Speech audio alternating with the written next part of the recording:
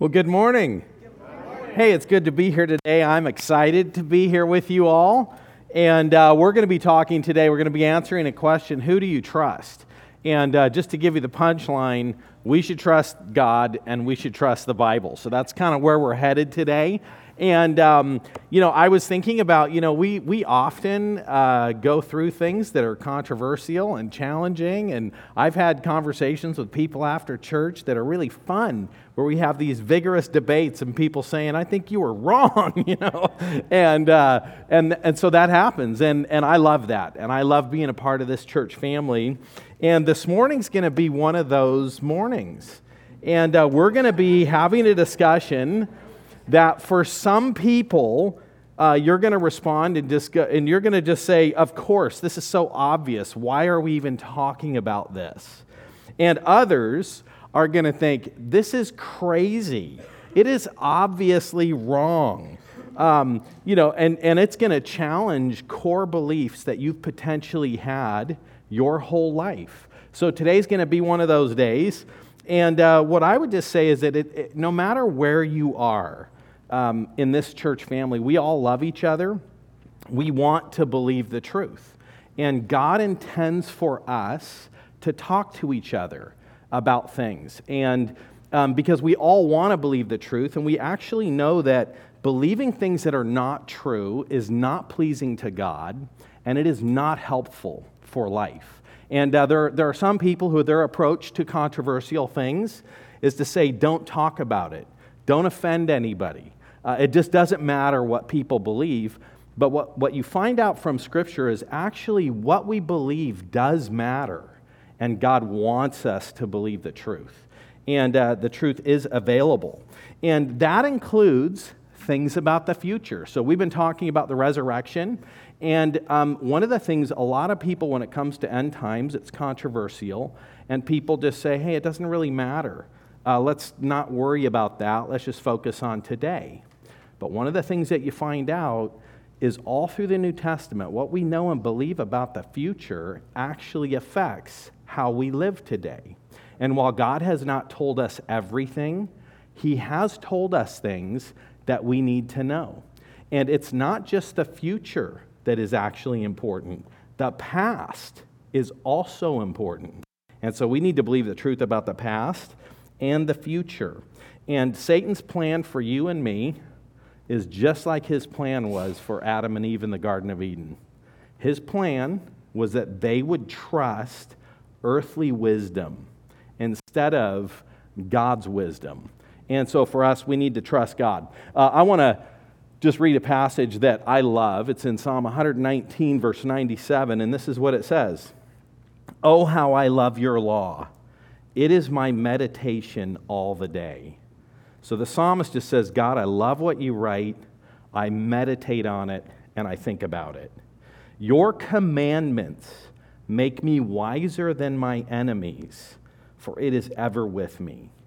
I have more understanding than all of my teachers, for your testimonies are my meditation. I understand more than the aged, for I keep your precepts. God is smarter than anybody who's ever taught you. God is smarter and has more experience in life than any old person you know.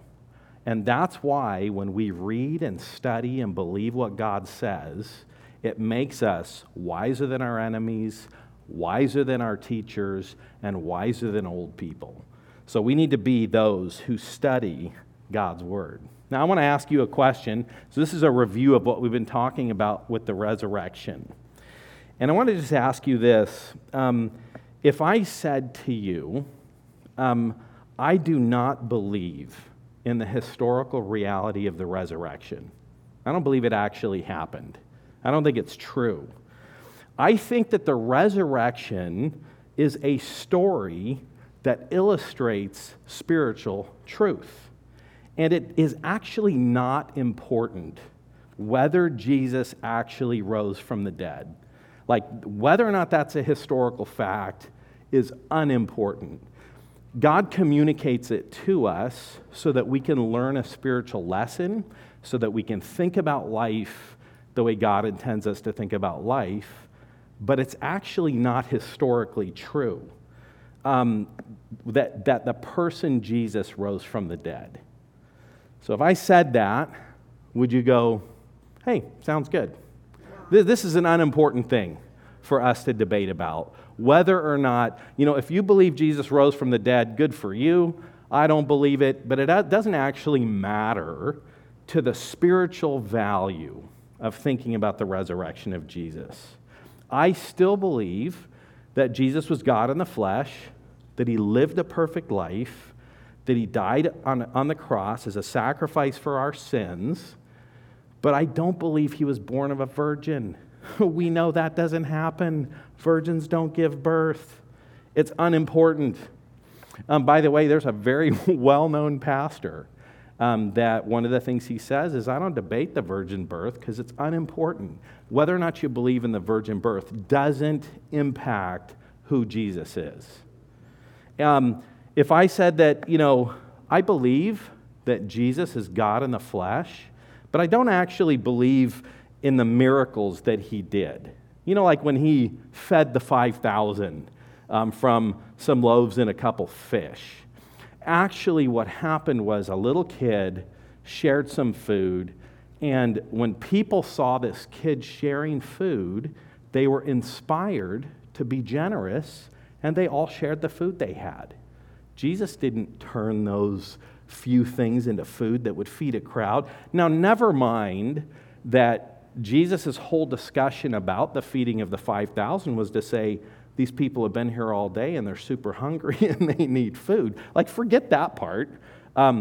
This story of this miracle is actually just an illustration of spiritual truth that God intends us to learn from, but it's unimportant whether or not it's true. I believe, if I said to you, I believe that the Bible is inspired. It is the Word of God. But when God wrote the Bible, he didn't intend for us to believe those things. They are just illustrations and stories. Kind of like the swoon theory for the resurrection of Jesus. Jesus was put in a tomb, and he didn't actually die and rise again. He was put in a tomb, and it was just kind of cold in there, and his body revived. And it's actually unimportant whether those things are historically true. They give us spiritual truth that's meant to inspire us. But the connection between what the Bible says and history doesn't really matter. How do you think Paul would respond to that? And based on what we've looked at in 1 Corinthians 15, I think Paul, he actually did respond to that, right? Like we just went over that. And he said, if you don't believe in the resurrection, then Jesus hasn't been raised. And if Jesus hasn't been raised, then you are still in your sins. There is no forgiveness. If this historical fact that we're saying is untrue, the theological truth behind that historical fact is untrue. That's what Paul said, right? And if we believe that Paul is an inspired writer, what's more important? Who actually said that? God said that, right? If God inspired Paul to write. So what I want to say is, Paul would say that if the history is not true, neither is the theology. That's what he says about the resurrection. And what I would say personally is if when you read the Bible, the things that the Bible portrays to be historically true, if when you read it, those things are not actually historically true, and I got a question for you. If the Bible can't get the history right, why would you believe what the Bible says about spiritual things? I wouldn't. It's like if God can't keep track of historical details, why would we trust him for other things? And what I think is interesting is that for many Christians, they believe if we compromise these, quote, unbelievable things that are recorded in Scripture, that it will make the spiritual truth more palatable.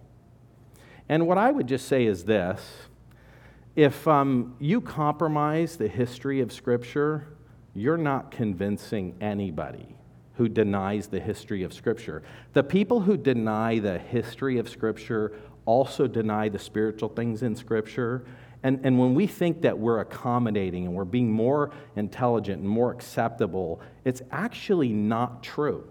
And everybody knows that, except the people who compromise the truth of Scripture. So, what I would just say is this: if the resurrection's not true, then our faith is in vain. Paul said that, right? If the virgin birth isn't true, then our faith is in vain.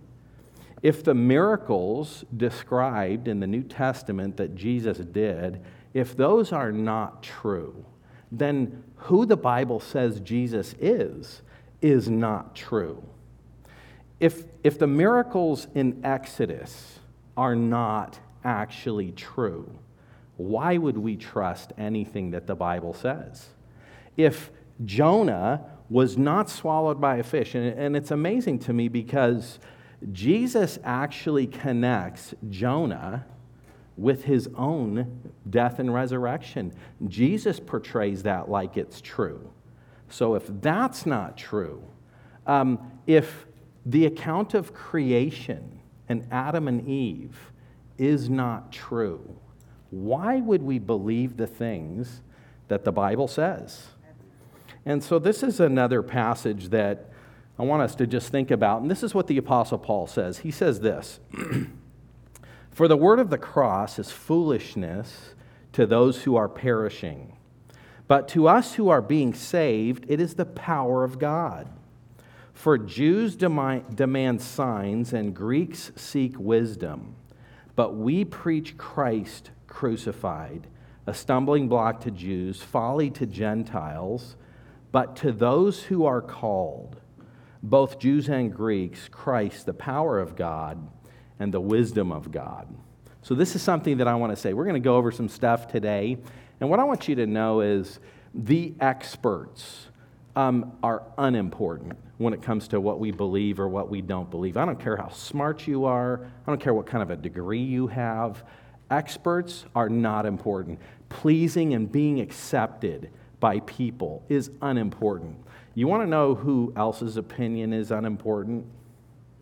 Mine. My opinion's unimportant.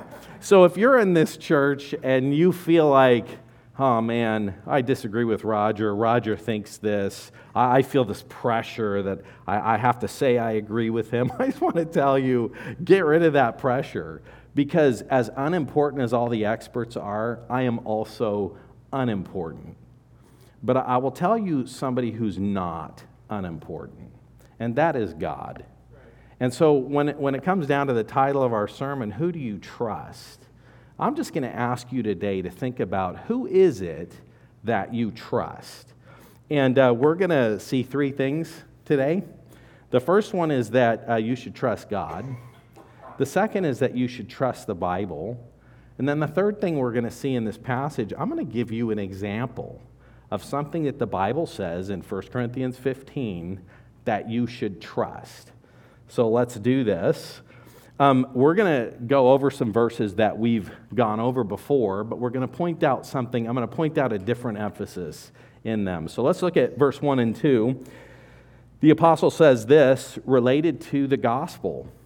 He says, "I would remind you, brothers, of the gospel that I preached to you, which you received." So they received it, they trusted it, "in which you stand, and by which you are being saved, if you hold fast to the word I preached to you, unless you believed in vain." So he's talking, when it comes to the gospel, about faith. Who do you believe? And I'm going to just throw a couple verses up here. This first point's going to be super short. You should believe God. I don't think I need to spend a lot of time on that. I think you know that I believe that already. But Hebrews 6:18 says, "It is impossible for God to lie." You thought about that? Titus 1:2, "God who never lies." And then when you look at John 14:6, Jesus said, "I am the way, the truth, and the life. Jesus is the truth. No one comes to the Father except through me. It's interesting how truth is connected to the gospel and how God is truth. God doesn't just tell the truth, God is truth. Okay, there's point one. Hey, that was quicker than usual, right? How about number two? You should trust God's word. If it's true that the Bible comes from God, that He inspired it, then nothing in the Bible can be untrue. Nothing in the Bible can be a mistake if God inspired it. Because if God wrote it, and God is all-powerful, He has the power to make sure it's true.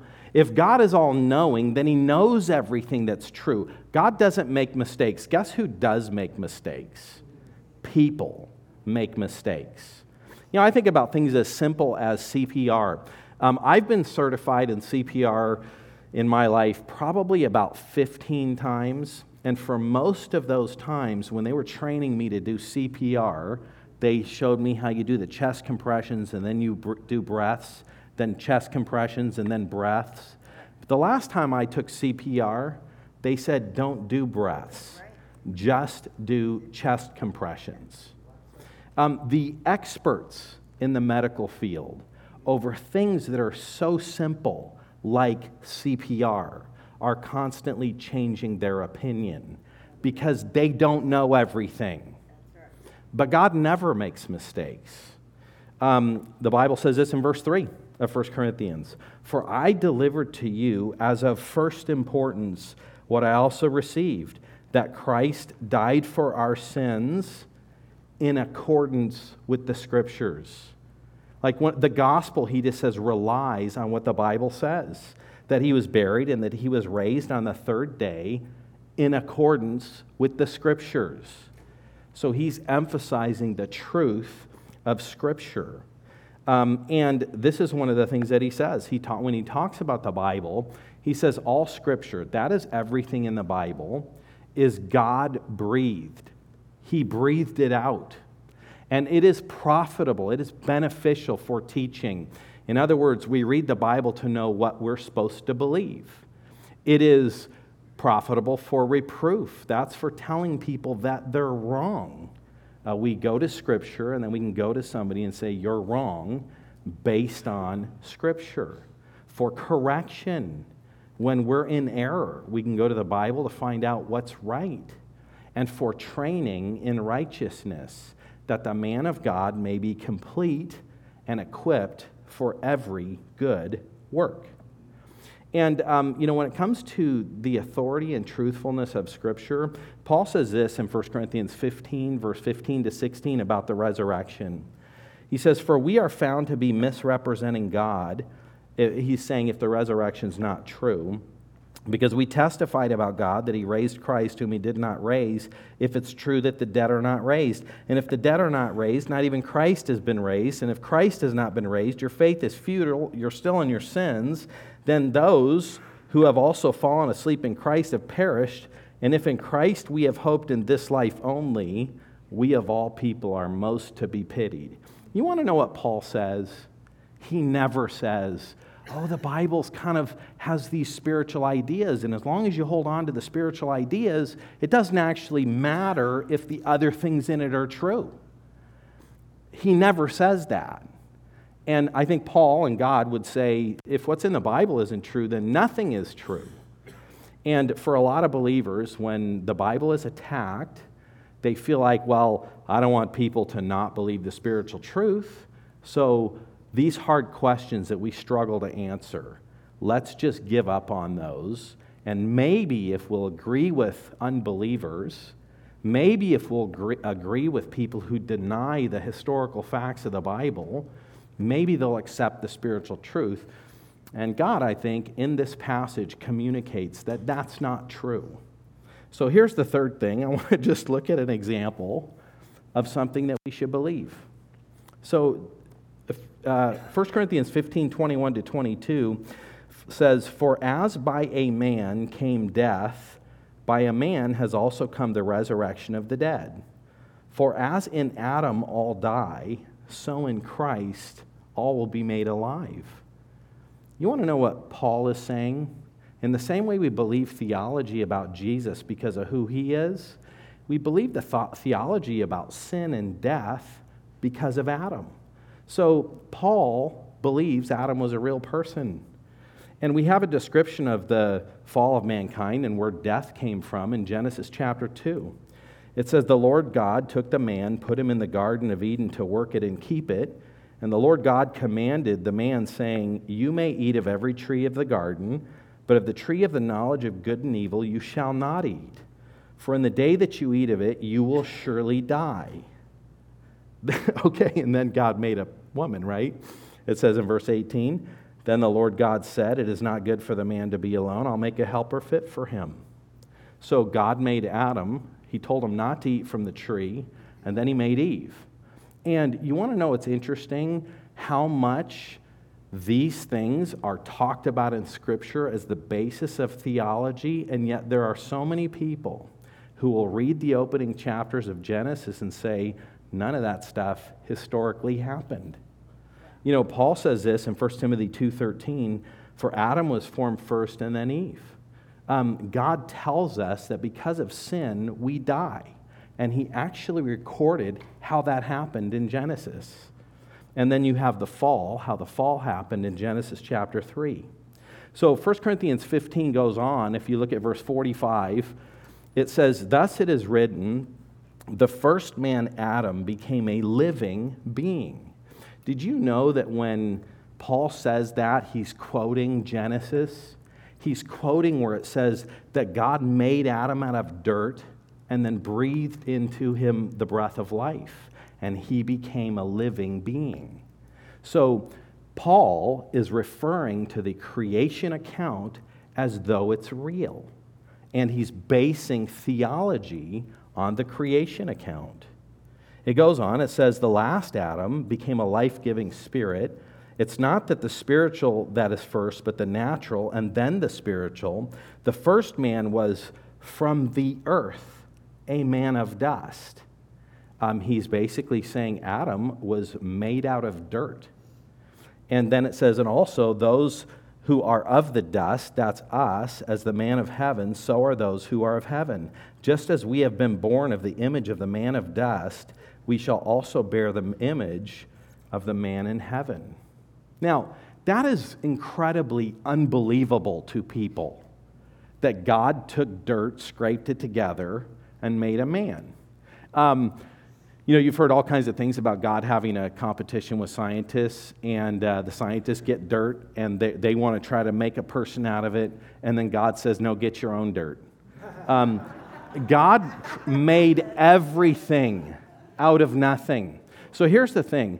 If we believe that there is a God who created everything out of nothing, if you believe that, is it hard to believe that God scraped dirt together and then breathed into it the breath of life? Now, if you believe there is no God, then none of this is believable. That we're sinners, not believable. That there's any kind of a moral standard of right and wrong. If you don't believe in God, then you could just not believe in sin. If you don't believe in God, why would you believe that Jesus was God and died on the cross for our sins to pay the price for our sins? If you don't believe that there's a God who created the world out of nothing, then nothing in the Bible is believable. But if you believe that God made everything out of nothing, is reading the account in Genesis a hard thing to comprehend or to believe? Of course not. Are miracles hard to believe? God made the world. He made everything out of nothing. He's made the world spin. He created the whole universe. Is it hard to believe that God may interrupt what He created? No, that's not hard to believe. So Genesis chapter 1 talks about God creating God's creation. In verse 25, it just says this, "And God made the beasts of the earth according to their kinds, and the livestock according to their kinds, and everything that creeps on the ground according to its kind." So this is an interesting thing. You have the theory of evolution, which is that things turned into other things. And one of the things I would just challenge us to think about, the theory of evolution makes absolutely no rational sense. It is impossible for the things that we see in this world to have gradually developed. There's a scientist that wrote a book about the eye, and he was saying that the eye was Darwin's black box. In other words, Darwin knew that light went into the eye, and then he knew that people could see, but Darwin had no idea how that actually worked. So it was like this black box. He didn't know what was inside it. And so Darwin's idea is that things gradually developed, and the first creature kind of developed this eye that kind of partially worked, and he could see a little bit better. This could see a little better than other things. And then eventually there was another mutation, and that person could see a little bit better, so then they were able to survive more. Just that whole idea of like gradual development, except that the eye cannot gradually develop. There are billions of chemicals that have to happen perfectly to be able to see. And if you're missing any of them, it doesn't work. I'll give you a much simpler illustration. Blood clotting. Blood takes 10 factors to clot. And if you're missing those factors, clotting doesn't work right. So if you have 8 of those factors, it's not better than 0. You have to have all 10, or it's of no value. There are so many things in life that could never gradually develop. They are irreducibly complex. So that type of an idea is not rational. And yet, you'll have scientists that say, this is what we should believe about how we got here. And I would just say, no, we got here the way God said we got here. When you plant an orange seed, orange trees grow. And for evolutionists, they have the magical pixie dust of time. And they say, but in billions and billions of years of planting orange trees, you'll get an apple tree. And every time I've had dogs, and they mate, get pregnant, and give birth, they always give birth to puppies. I've never had dogs that gave birth to a horse, a cat, or a gorilla. Like, that's never happened. But we can have the magical pixie dust of time to say that these things happen. But God says in Genesis that everything reproduces after its kind. So it goes on, and it says in verse 26, then God said, let us make man in our image, after our likeness, and let them have dominion over the fish of the sea, over the birds of the heavens, and over the livestock, and over all the earth, and over everything that creeps on the ground. So God created man in his own image, and male and female he created them, and he blessed them, and he said to them, be fruitful and multiply. And then in chapter 2, talks about the 7th day when God rested. And we're going to go through Genesis, actually not for the purpose of creation and all that stuff, for the other things that are in Genesis. But I'll say we're not going to skip the creation element. We'll get into these things in more detail when we go through Genesis. But on the 7th day, which I believe are actual days, it says there's evening and there's morning. There's the first day. There's evening and there's morning, and then there's the second day. And people want to argue about day, that a day is like 1,000 years. Day could be a period of time. And I just want you to know that in Hebrew, day is used exactly like we use it in English. And that is, I could say back in the day, meaning a period of time. But what I would never say is, it took me 3 days to clean my garage, meaning 3 weeks, 3 months, or 3 years. Every single time day is used with a number, it always means 24 hours. But that's a discussion for Genesis.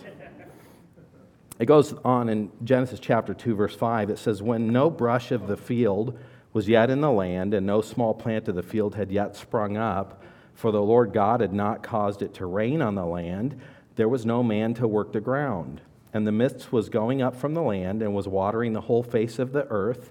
And then this is a verse that Paul quotes in 1 Corinthians 15. He says, this is the verse in Genesis, then the Lord God formed the man of the dust of the ground. He's citing that in 1 Corinthians 15. And he breathed into his nostrils the breath of life, and the man became a living creature. Paul cites that in 1 Corinthians 15. He says, thus it is written, the first man, Adam, became a living being, and the last Adam became a life-giving spirit. Now, here's what I want to ask you. If the account of creation is unbelievable to you, when you read Genesis, you have to force on it that it's a myth, it's an illustration, it's a story. I would just ask you, why? What drives you when you read Genesis to not believe that it is exactly what it says? It's interesting as you go through the Bible how often these things are referred to throughout Scripture. How about genealogies? Have you ever thought about the genealogies of Jesus in the Gospels? They start with Adam and they end up with Jesus. All the genealogies in the Bible that's listing names. And yet, if the opening chapters of Genesis aren't real, at what point does this genealogy turn from a list of real names to mythical ideas? So, like throughout Scripture, it is never portrayed as mythical, as not real.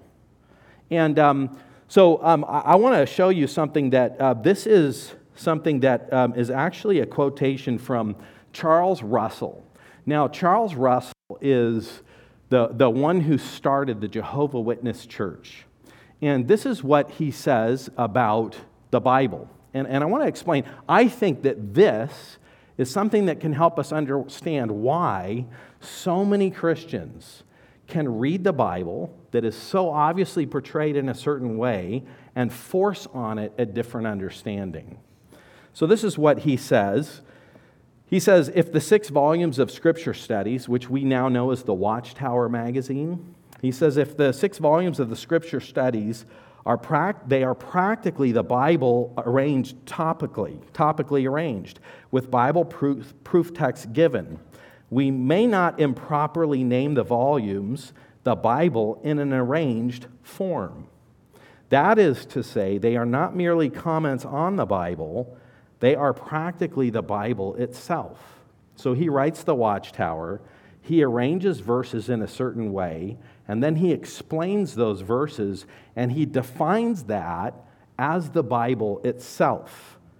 Now, this is a shocking thing that he goes on to say. Furthermore, not only do we find that people cannot see the divine plan in studying the Bible itself.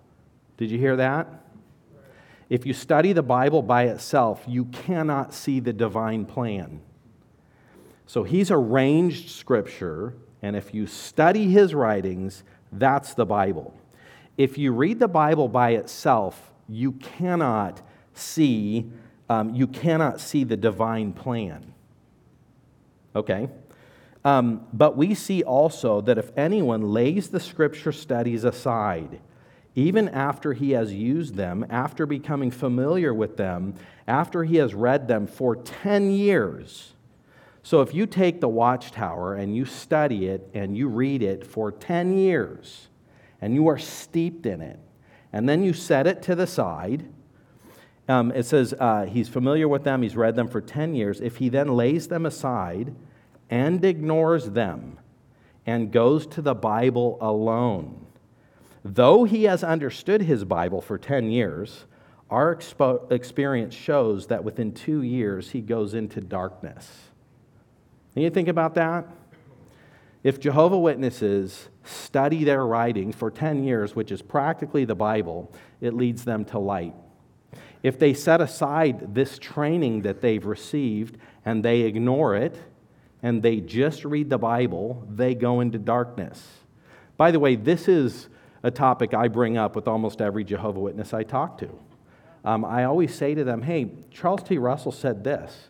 He said if you study the Bible that God wrote, you'll go into darkness. But if you study your writings, you'll have spiritual truth. Doesn't that seem wrong to you? That what God wrote leads people to darkness, but what humans wrote leads people to light? I think that's a problem, don't you? And that's my conversation with Jehovah's Witnesses. He goes on and he says, if he lays them aside, ignores them, goes to the Bible alone, though he has understood his Bible for 10 years, our experience shows that within 2 years he goes into darkness. So what Charles T. Russell says is 2 years of reading the Bible is more helpful than 10 years of studying false teaching. What I want to tell us is that when it comes to how we approach Genesis, there are people who have been trained and who have filled their mind with unbiblical teaching, with lies about how our world got here. Scientists have taught this, and there are Christians who have studied under scientists and people who will defend the resurrection and yet deny the things that the Bible says.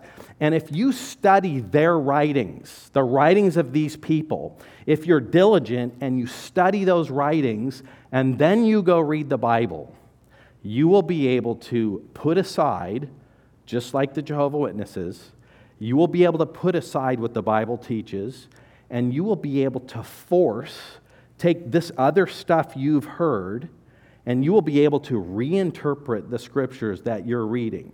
And you'll read things like what Paul wrote in 1 Corinthians 15, talking about how Adam's a real person, citing the creation account, and you will read that passage and say, but that's not what it means.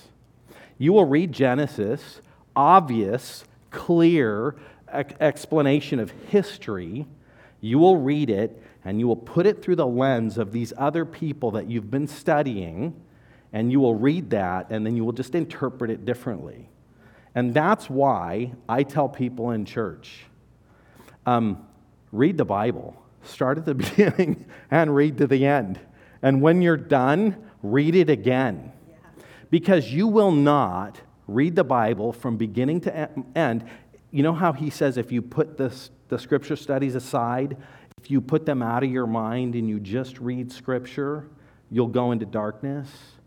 If you put aside all these heroes that you have, all these things that you learned when you were in school, if you put those things to the side and you just read the Bible and you think to yourself, God wrote this, what is he saying?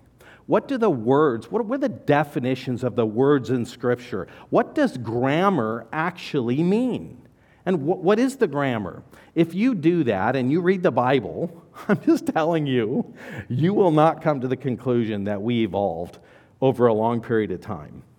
Now, I want to show you a video, and I want to show you a video that is by a person, that's going to display a person, the kind of person who teaches in colleges, the kind of person who trained your science teachers, the kind of people that if you went to college, you sat in and listened to. So there's going to be two people. This clip is from a movie called Expelled. It's a movie about intelligent design. Neither of the people on the screen that you're going to see are Christians. One of them is a guy named Richard Dawkins, and he's a scientist. And Richard Dawkins is a person who is a son of a rich commercial farmer. He was raised as an Anglican Christian. He abandoned his faith as a teenager, and he embraced evolution as the explanation of life. In high school, he read a book called Why I'm Not a Christian by Bertrand Russell, and he's going to refer to Bertrand Russell. He studied zoology. He got a doctorate in philosophy. He was a science professor at UC Berkeley. He lectured at Oxford. And he and people like him are the scientists who write the books that we read and study. The person who's going to question him, his name is Ben Stein, and some of you guys will know him from Ferris Bueller's Day Off. He was the teacher that said, Bueller. So he's an actor, he's a comedian, but you might not know this. He's an attorney, and he taught law at Pepperdine University. He was a speechwriter for Nixon and Ford, and you probably know him as being an actor. So he's also a very intelligent person. Neither of them are Christians. And what I want to ask you is this as you watch this video. I want you to think about, for Richard Dawkins, is he a scientist studying the world and going wherever the evidence leads him? Or is he a person who hates God and who is willing to take any explanation other than God, even for things that are obvious? And because he's going to ask him about intelligent design. And I want you to think about, where does Richard Dawkins say intelligent design that we see in this world may have come from? So let's watch this.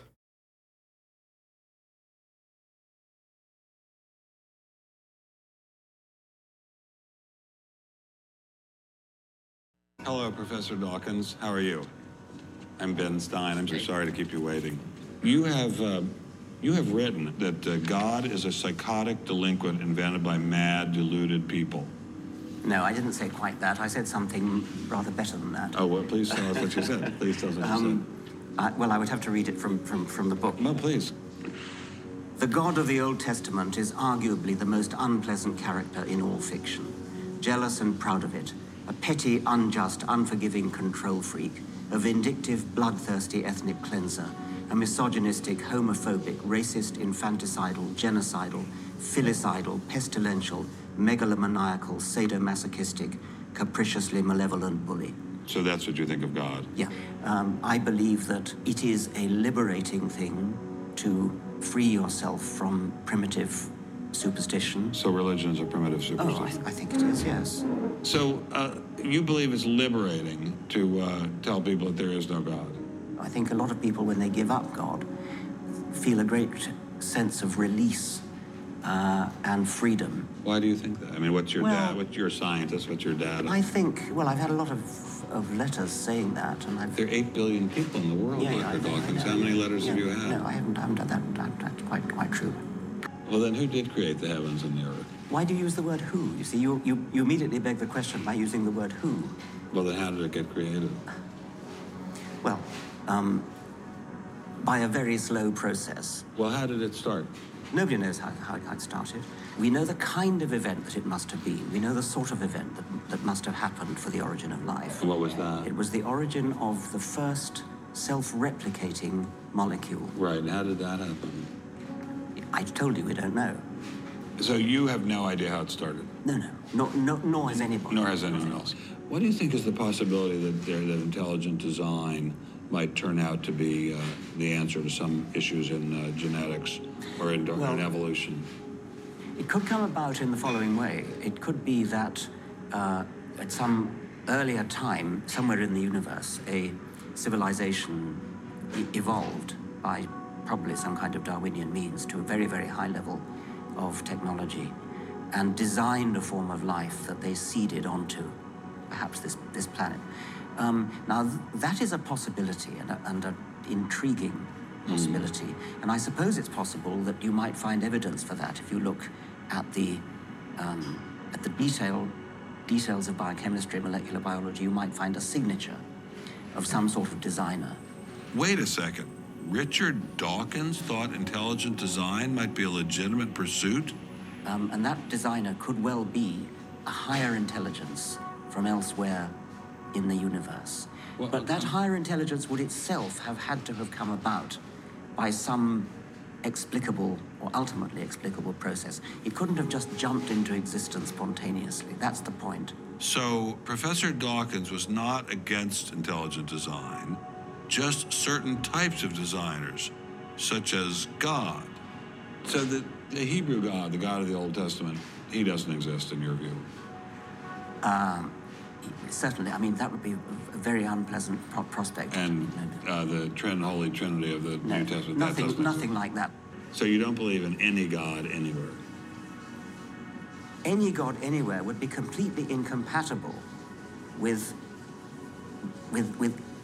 anything that I've said. I assume. I'm just wanting to make sure you don't believe in any God anywhere. No. What if after you died you ran into God? He said, "What have you been doing, Richard? I mean, what have you been doing? I've been trying to be nice to you. I gave you a multi-million-dollar paycheck over and over again with your book, and look what you did." Bertrand Russell had that point put to him, and he said something like, "Sir, why did you take such pains to hide yourself?" But if the intelligent design people are right, God isn't hidden. We may even be able to encounter God through science. Okay, so is he objective, an objective scientist, willing to go wherever the evidence leads him? No. So let me just ask a question. Why do you think that, and one of the things that he says in this video is, nothing I have said is compatible with a God. So why do we think that if we say to a scientist, we'll acknowledge all your points about how we got here, and we think somehow that that's going to cause them to say, oh, okay, if you'll believe my stuff, then I believe in God. When we say to a scientist, yeah, we'll acknowledge that the earth evolved, we'll acknowledge that all the things in the Bible aren't true, they say, great, nothing about Christianity is true. And what I want to throw out there for all of us is when they say that, it's true.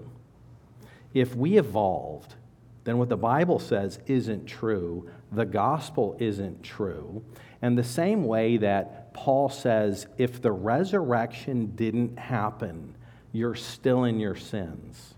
I would say if we read the Bible and we discount what the Bible says, I would say, why would we believe anything in there? Now, I do have another explanation for, I have another explanation for this scientist and other scientists.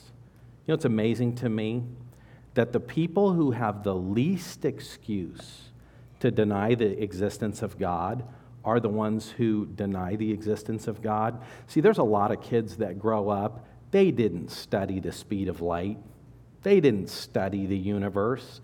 They read a book that somebody else studied and they told them, and they just believe by faith what they read in the book. But the people who are actually studying these things, they know and they suppress truth. And I would just say, when it comes to me, I can believe Richard Dawkins and all the people like him. I can trust them, or I can trust God. And I've kind of made the decision about who I trust. Here's what God says about scientists, and here's what God says about studying creation.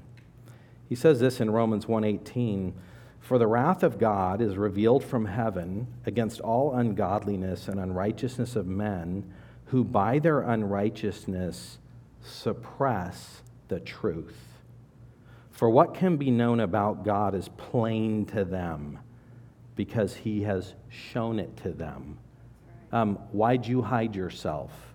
God didn't hide himself from any scientist. Scientists have to suppress what they see to come to the conclusions that they come to. Verse 20, "For his invisible attributes, namely his eternal power and divine nature, have been clearly perceived ever since the creation of the world in the things that have been made, so that they are without excuse. For although they knew God, they did not honor him as God or give thanks, but they became futile in their thinking, and their foolish hearts were darkened. Claiming to be wise, they became fools." So when we go through Genesis, I'm going to talk about some other things. For example, the speed of light. You know, the speed of light is a problem for creationists because it doesn't fit with creation models, some of the things that we see in the universe. You want to know who else the speed of light is a problem for? Evolutionists. It does not fit with their calculations either. And the answer to all these scientific questions is that there are a lot of things that we don't yet understand. And when we do understand those things, things will potentially make sense. But the one thing that we know for sure is that God knows and God tells the truth. And when it comes down to it, the question is, who are you going to trust? Who are you going to believe?